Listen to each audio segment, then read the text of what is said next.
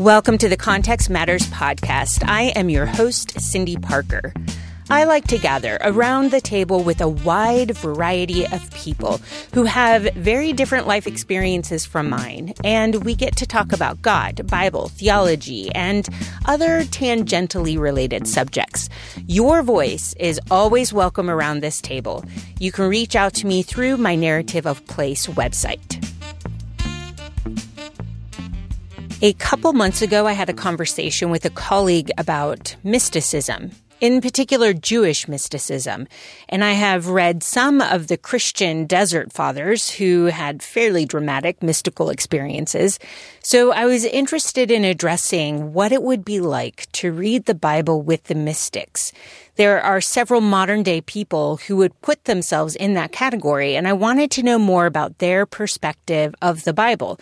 Two people who would put themselves in that category declined the invitation to join this podcast, so I reached out to today's guest, who is Dr. Alexander Masad.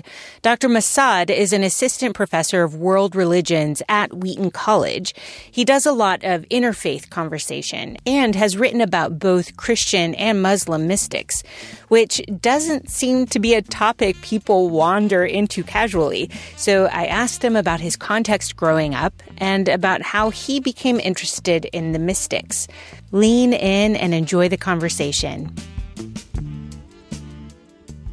So I'm half Lebanese and half Mexican. I grew up in a Catholic family. I was born in Houston, Texas, but my parents were living and working in Saudi Arabia. And so they came back to Houston so that I would be born in a U.S. hospital. But at about 5 weeks old, I went back to Saudi Arabia. So I grew up as a Catholic kid in a Aramco compound. So these are small compounds that they're kind of little Americas, but it was very diverse. And everybody who was not a Saudi citizen lived on that compound. So my friends were from Pakistan, Sudan, Brazil, Russia, England. Wow. So it was very diverse, but grew up Catholic. And then in high school, everybody goes to boarding school. And so I went to a boarding school called the Stony Brook School, which essentially is kind of a mini Wheaton. And where's the location of Stony Brook? It's in Long Island, New York. Okay. It was founded, I think, 1922 out of a Presbyterian revivalist movement. Frank Gabeline was one of the founders, and he's also one of the founders of like modern Christian philosophy of education. In fact, even for our faith and learning classes here, we read Frank Gabeline on Christian education. So that Wheaton's model of mentorship and education is part of that model at Stony Brook.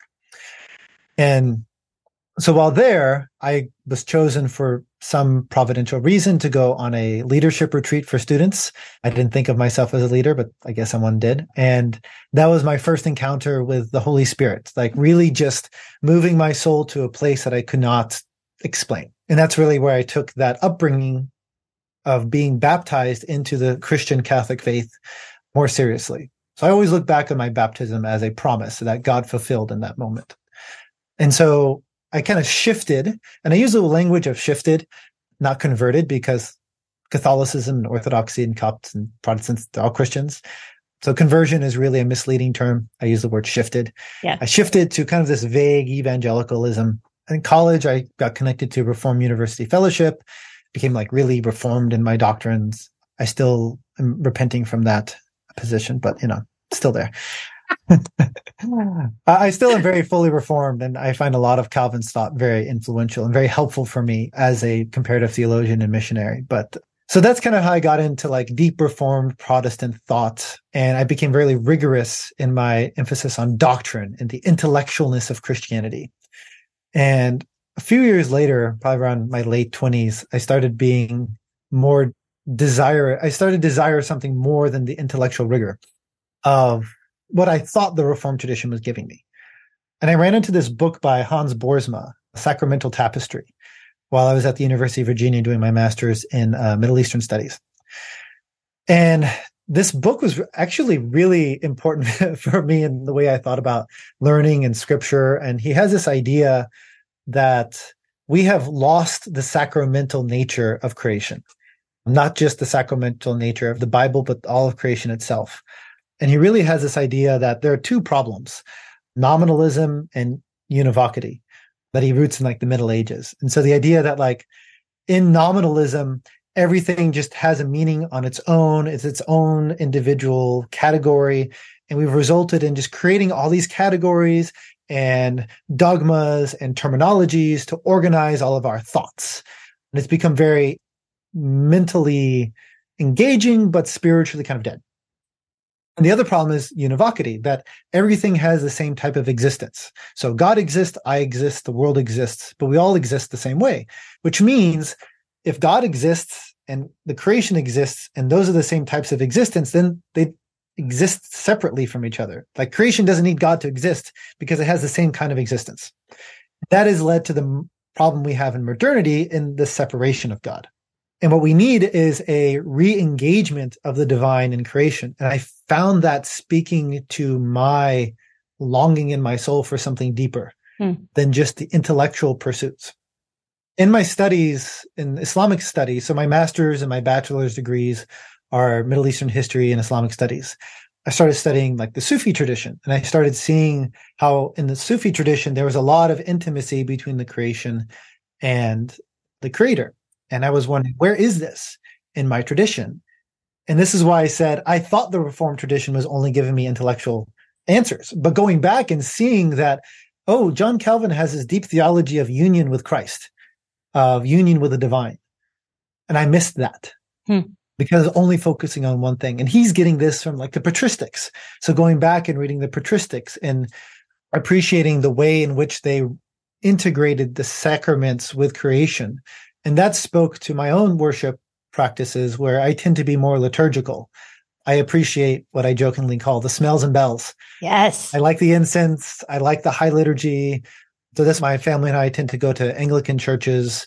That kind of heavy liturgy, sacramentalization of creation was very important for us. And so Hans Boersma's book was very important for me in kind of pushing me into the mystics and starting that journey of my interest in the mystical tradition and the playfulness that they have with the playfulness of God, right? Kind of God is someone who is playful and open and can't be contained simply in my doctrines. And that was helpful for me being somebody who has so many identities that I could not fit in a single category. But being able to play with these categories and hold them loosely, like still hold them, but hold them loosely, helped me to be able to talk about what does it mean to be Mexican and Lebanese and American and Middle Eastern, having different languages, but also having an identity of a follower of Jesus Christ, but also being appreciative of ideas that are not inherent in the Christian tradition that I thought, but really were there. And I just learned them from somebody else and went back and realized, oh, they were here in the tradition. I was just ignorant of that. And so the mystics really helped me with that. And that's something that's really me from my own biography that has pushed me deeper into the mystical tradition, which is something you actually find in Islamic thought too. Yeah. Al-Ghazali is a very important thinker in Islamic tradition, had this crisis of faith. He was a philosopher and an Islamic legal jurist and a very important teacher in kind of these early universities. He died in the exquisitely easy to remember year 1111. So easy to remember that. But he had this crisis of faith. Like, how do I know that what I believe is true? And he came to the conclusion that philosophy doesn't explain it. Islamic law doesn't explain it. Like, he needs something to give him certainty. How does he have certainty? And his conclusion was, for him, the Sufi mystical path. Like, gave him certainty. But the problem is he couldn't explain it to anybody else. Yeah. And so what was interesting is I found myself in the same situation where I had all this intellectual capacity, but it didn't give me the certainty I craved. And I found that the mystics were speaking to the aspect of my soul that craved for something deeper that dogma didn't give me. I already have several questions, especially since people like me who tend to live in their heads, when we think of the mystics, on a surface level anyway, it can seem a little woo-woo instead of like an invitation into something deeper. And we will get there. But first, I thought we should define our terms so we're on the same page. We are not talking about engaging the spiritual realm like a psychic, although definitely future podcast ideas there, because that gets very weird very quickly.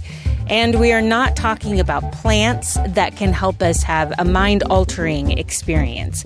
We are talking about the practice of mysticism. So what is a mystic, and what makes a mystic a mystic? So mysticism is not about feelings. It's not about visions. That's such a good clarification. It's not about spontaneous uplifting into the seventh heaven. It is not Pentecostalism, and it's not that thing that Catholics do. Or Orthodox. Frequently I hear Protestants say, "What's that thing Catholics do?" But it's also because they don't realize Orthodox tradition or the Coptic tradition or these other traditions that also do that. It's not that. So what it is, it's a careful training of the mind and the soul to develop fruits of love and discipline to prepare oneself for the gift of experiencing the face of God or the beatific vision. And so maybe another way to say it is it's a way of disciplining the self through intentional readings of scripture that go deeper into the soul and deeper into scripture in order to have immediate encounter with that which is behind creation, which is the Logos, which is Christ, which is God. So mysticism is a rigorous discipline that begins with an intellectual pursuit, but the goal is not intellectual. The goal is ineffable experience of the divine. And so I would say that's more what mysticism is, as opposed to the feelingsness. And I think we get to the feelingsness because I actually had this quote from B.B. Warfield, the Protestant Reformed theologian, very important. Princeton has a lot of, there's a lot of consequences for American Protestantism, especially. But in the period in which he's living in, this kind of 19th century modernity that focuses on human reasoning, the ability of the human mind to read scripture and come to meaning, the counterpart to that was a lot of romanticism, a romantic thought. So like Schleiermacher and this idea of like the feeling of the absolute presence, which Warfield did not like. And so for him, mysticism was kind of rooted in the feelings of humans about God. And he warned against mysticism because he saw it as human feeling, which is easily moved from one disposition to the next and unmoored. And if that is mysticism, then I think he is correct. But unfortunately, I don't think he's correct about what mysticism is. It is not feelings. But I do think that's where we get it from, is this kind of long history of thinking about it as feelings and wanting to be rooted in certainty. Right. And so I think it's a misunderstanding of what mysticism is, because it does begin at intellectual pursuits, but the end is the immanence of God, the immediacy of the presence of God. So it starts rational, it starts ethical, but the desire of it is the infinite bliss of divine presence. The people I know or have read, so Desert Fathers and Mothers in particular, or even modern day, a couple of people who've had experiences like this that they would categorize in terms of it being mystical. There's something about that encounter that is life transformation. You never go into the encounter the same way that you come out of the encounter. Would you say that that is true for a lot of those who practice mysticism? Yes. And you see this especially with, I think of Bonaventure, for example, where he talks about, so the Songs of Song are pretty important for the mystics, this idea of the bride and the groom. And here the bride is the mystic or the church, and the groom is God. And the idea is that, so sometimes you'll see this where the mystic is desiring God, and they have this search for God, and they think that they know what they desire, and they think that they have a longing for God. But then once they actually reach the beatific vision and have a taste of the divine, and then come back to their lived experience, they've realized what they originally were searching for was not the actual thing that they were searching for, because now that they've encountered it, have a taste for what they truly want. And now their desire is even more inflamed because now they've had the actual taste of God rather than the desire for the taste of God. And thus they've been fundamentally transformed. And so longing is different prior to and after to one tastes the divine. And I use the language of taste. I find it very helpful because, and this is the example I give in my class, there are people who take cilantro and see it as like soap. And there's many people for whom it's delicious. So, for example, I like cilantro a lot, but for me, it doesn't taste like soap. I understand that for people, it tastes like soap, but I've never actually tasted the taste of soap that other people have when they eat cilantro. And so encountering the divine and from the mystics, I like the language of taste because it's something that someone experiences and I can discuss it with you and I can talk about it with you. But you don't have the exact same experience as I do unless you have also tasted it like I have.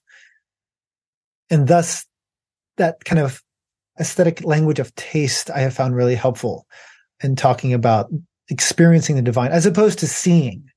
Because I can look and see a tree and you can look and see a tree and we're looking at the same tree. But taste is a little bit more incarnate in that way. And so I like the language of taste and discussing the mystics, which actually comes from Islamic thought.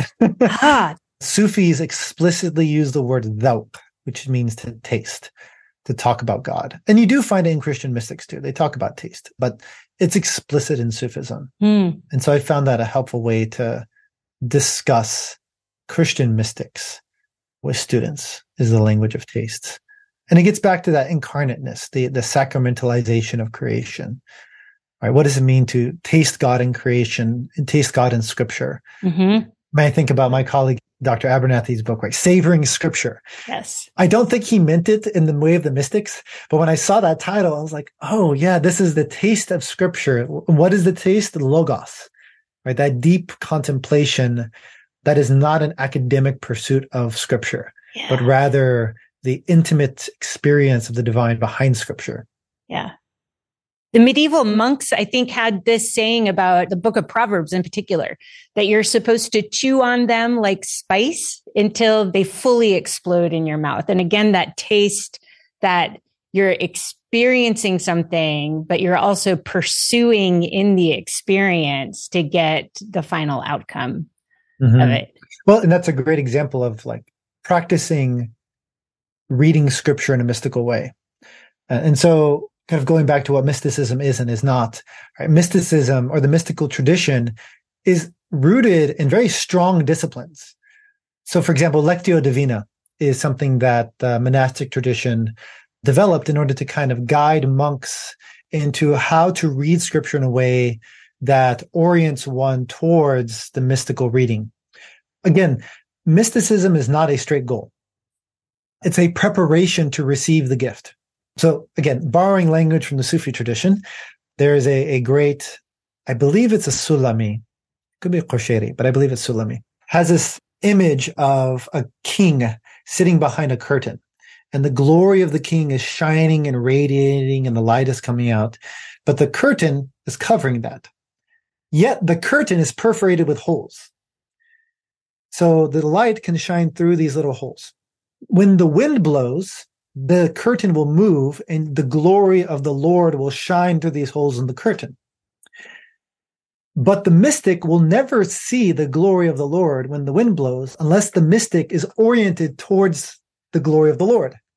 So what is the point of the mystical practice? It's the orientation of one towards God so that when God moves, you have been prepped to receive the gift of God's presence. So you may do the discipline your whole life and never receive the gift. You may do the discipline for a week and receive the gift. Like, that is up to God. But the discipline itself, that is the mystical tradition.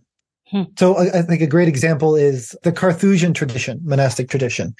There's a monk, Guido II. So he was a 12th century monk. He has a book called The Ladder of Monks. And he has this kind of 4-step process of Lectio Divina. This is not the only one. There are many different ways of doing Lectio Divina. But he starts with lectio or reading. And so he says, read the texts, the words of the text, looking at each word as being pregnant with meaning, right? Being very attentive to the meaning crammed into the literal words of the text. Once you've done that, then meditate on the text. Let your mind kind of freely play over what you have read and contemplate the broader meaning of the text. And then he moves into the third, which he calls oratio, or it's the movement from the free play of the mind on the text to the soul longing for the divine behind the text, which is a category of prayer. It's a type of prayerful reading of texts. And that's where your discipline stops. The fourth one, which is contemplating God, is where God enters the picture. So you may be in the oratio stage, and then God encounters you in that point of prayer. And now you are not just longing for God, but you are encountering God in the scriptures, behind the scriptures, and within the scriptures. And so this is a very disciplined, rigorous process of reading the scriptures, but one that results in these larger meanings of the text that are not just constrained by literal interpretations, but are open to the broad playfulness of the Holy Spirit as it moves through the text. So like when Karl Barth says the Spirit makes scripture right into the word of God, I see a mystic looking at that and saying, yes, right? The Spirit is there revealing the logos behind the words to bring them to life in this playful manner. But again, it's not completely subjective. Like there are two paradigms that mystics always keep in hand. So one of them is, does this reading bring you closer to the beatific vision, to the face of God? But the second is, does this reading cohere with my faith tradition? So you can't just make it up. Like you are still responsible to your community of faith, but it's not simply, does this give me doctrine? No, it's does this reading bring me closer to the divine presence? And that's where I think a lot of us can learn from the mystics, is that I'm not just reading this for dogma. I'm not just reading this for ethical platitudes or for moral doctrines, but I'm reading this for the sake of encountering God and contemplating that. So that's one of the reasons why I think the mystics are really important for us in our modern society. Like we've made God into someone that we invite into our context. We say, here I am, here's my context, here's my problem. God, come in, help me be more disciplined, help me be more patient, come and do something. And then we put God back. And that's that kind of like problem of univocity that Boersma was talking about. Well, if I exist and God exists, and God is here and I am here, then God kind of transgresses the boundaries of existence to come into mine, and he goes back into God's existence and I stay in my existence. Yeah. But God isn't constrained by that. And what I appreciate about the mystics is they make God less nice, less constrained. I actually thought about C.S. Lewis's discussion of Aslan. Yes. Right? Yes. Right? So it says, Aslan is a lion, the great lion. Oh, said Susan, I thought he was a man. Is he quite safe? I shall feel rather nervous about meeting a lion. Safe, said Mr. Beaver. Who said anything about safe? Of course he isn't safe, but he's good. He's the king, I tell you. And so the mystics help remind us that God is not necessarily like the safe person that you can just bring in to address your problems and issues and then goes back behind the context of materialism. But rather, God is beyond these boundaries, and God is playful, and God is dynamic, and maybe not safe, but in a way that wounds you with bliss rather than organized, constrained, disciplined dogma. And so like in my students, when I talk about missions, we talk about Missio Dei, or the mission of God. How the Holy Spirit precedes the church, and the mission of the church is to go into the space where God is already working and to bring Christ into that space. And I try to encourage my students to say, isn't it more interesting to have a God that excites and a God that surprises you with things that you thought you didn't know, or saying things you didn't know? Isn't that more exciting than a God you understand and can put in a box? So much. Doesn't that make our faith so much more dynamic? Doesn't that make scripture so much more interesting to recontextualize it over and over again? Yeah. So the mystics, even though they're very strongly in their own context, give us the playfulness to recontextualize over and over. I love how you've been using that term several times. You used it first with the Holy Spirit and then with God and then with the mystics, that playfulness part, which is something that doesn't come out very much, at least not in Protestant traditions that I know of. The playfulness of God, the joy-inducing part of God and of examining his word and developing the disciplines needed to have the encounter, to sit and wait and be amazed when he enters into that space. And I think that's something I struggled with is, like, in doing these practices, there's a lot of silence or quietness. And I really struggled with the existence of silence. And then I was reading Thomas Merton. So Thomas Merton is a more contemporary mystic Catholic tradition. He has this notion of pregnant silence. So silence is not the cessation of sound. Rather, silence is pregnant with the deep echoes of creation that we don't hear unless we remove kind of our materialism and ourselves from the process.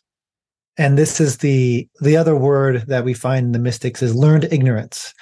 And so you see this in like Gregory of Nazianzus. So Moses going up Mount Sinai is a very important metaphor for the mystics. The idea of when you ascend up to God, what happens to Moses? But he enters into the dark clouds that surround the mountain. So it's the idea of going up into God is entering into a form of darkness. But what is this darkness?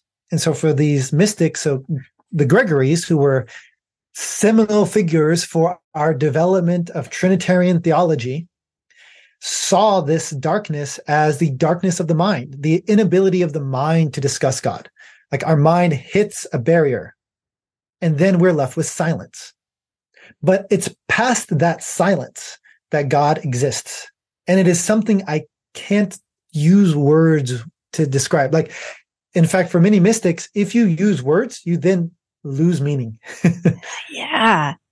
And so it's something that is a difficult discipline to cultivate, but being okay with pregnant silence and waiting for the deeper meanings of God to arise out of your contemplation of Scripture. And so, for example, like something as simple as the first few verses of John, right? And just looking at what does it mean to think about the Word being in the beginning and all things being created through the Word.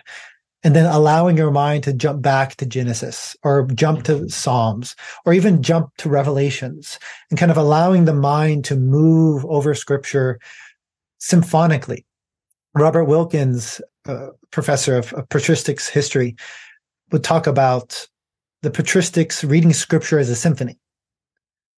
So each book of Scripture would be like an instrument in the orchestra. And what they were concerned with was, what is the overall sound I'm hearing? And so when you read these early church fathers, they're quoting from all over the place. They're not very linear. When you read a text today, it's very linear. Okay, verse 1, 2, 3, 4, 5, 6. But that's not how the early church experienced a text. It was this overarching sound reverberating. And so how do we rekindle that discipline of hearing the sound of Scripture as it washes over us and then pushes us deeper? And that is the position of pregnant silence. Yeah. Next week, we will talk about how hard it is to develop a mystic practice and how Dr. Masad is able to teach about something that is normally practiced. I'm so glad you joined us today around the podcast table. And all of this is possible only because of a stellar team made up of people like David and Michelle Kaufman and Bob Lundberg. They are part of my Patreon team, and they are the people who financially support this project to keep it viable year after year. If you want to help support this podcast, you can share it with your friends and family. You can give it a 5-star rating on whichever site you listen on, or you can also join the Patreon team. A link is in the episode notes. I produced this episode. Luke Bronner of Odd Parliament did the edits and the final mix, and Peter Lordson of Sycamore Sound created the music. It is so good to be with you, and I look forward to our conversation next week. Until then, be safe and take care of each other, and stay curious about the world around you.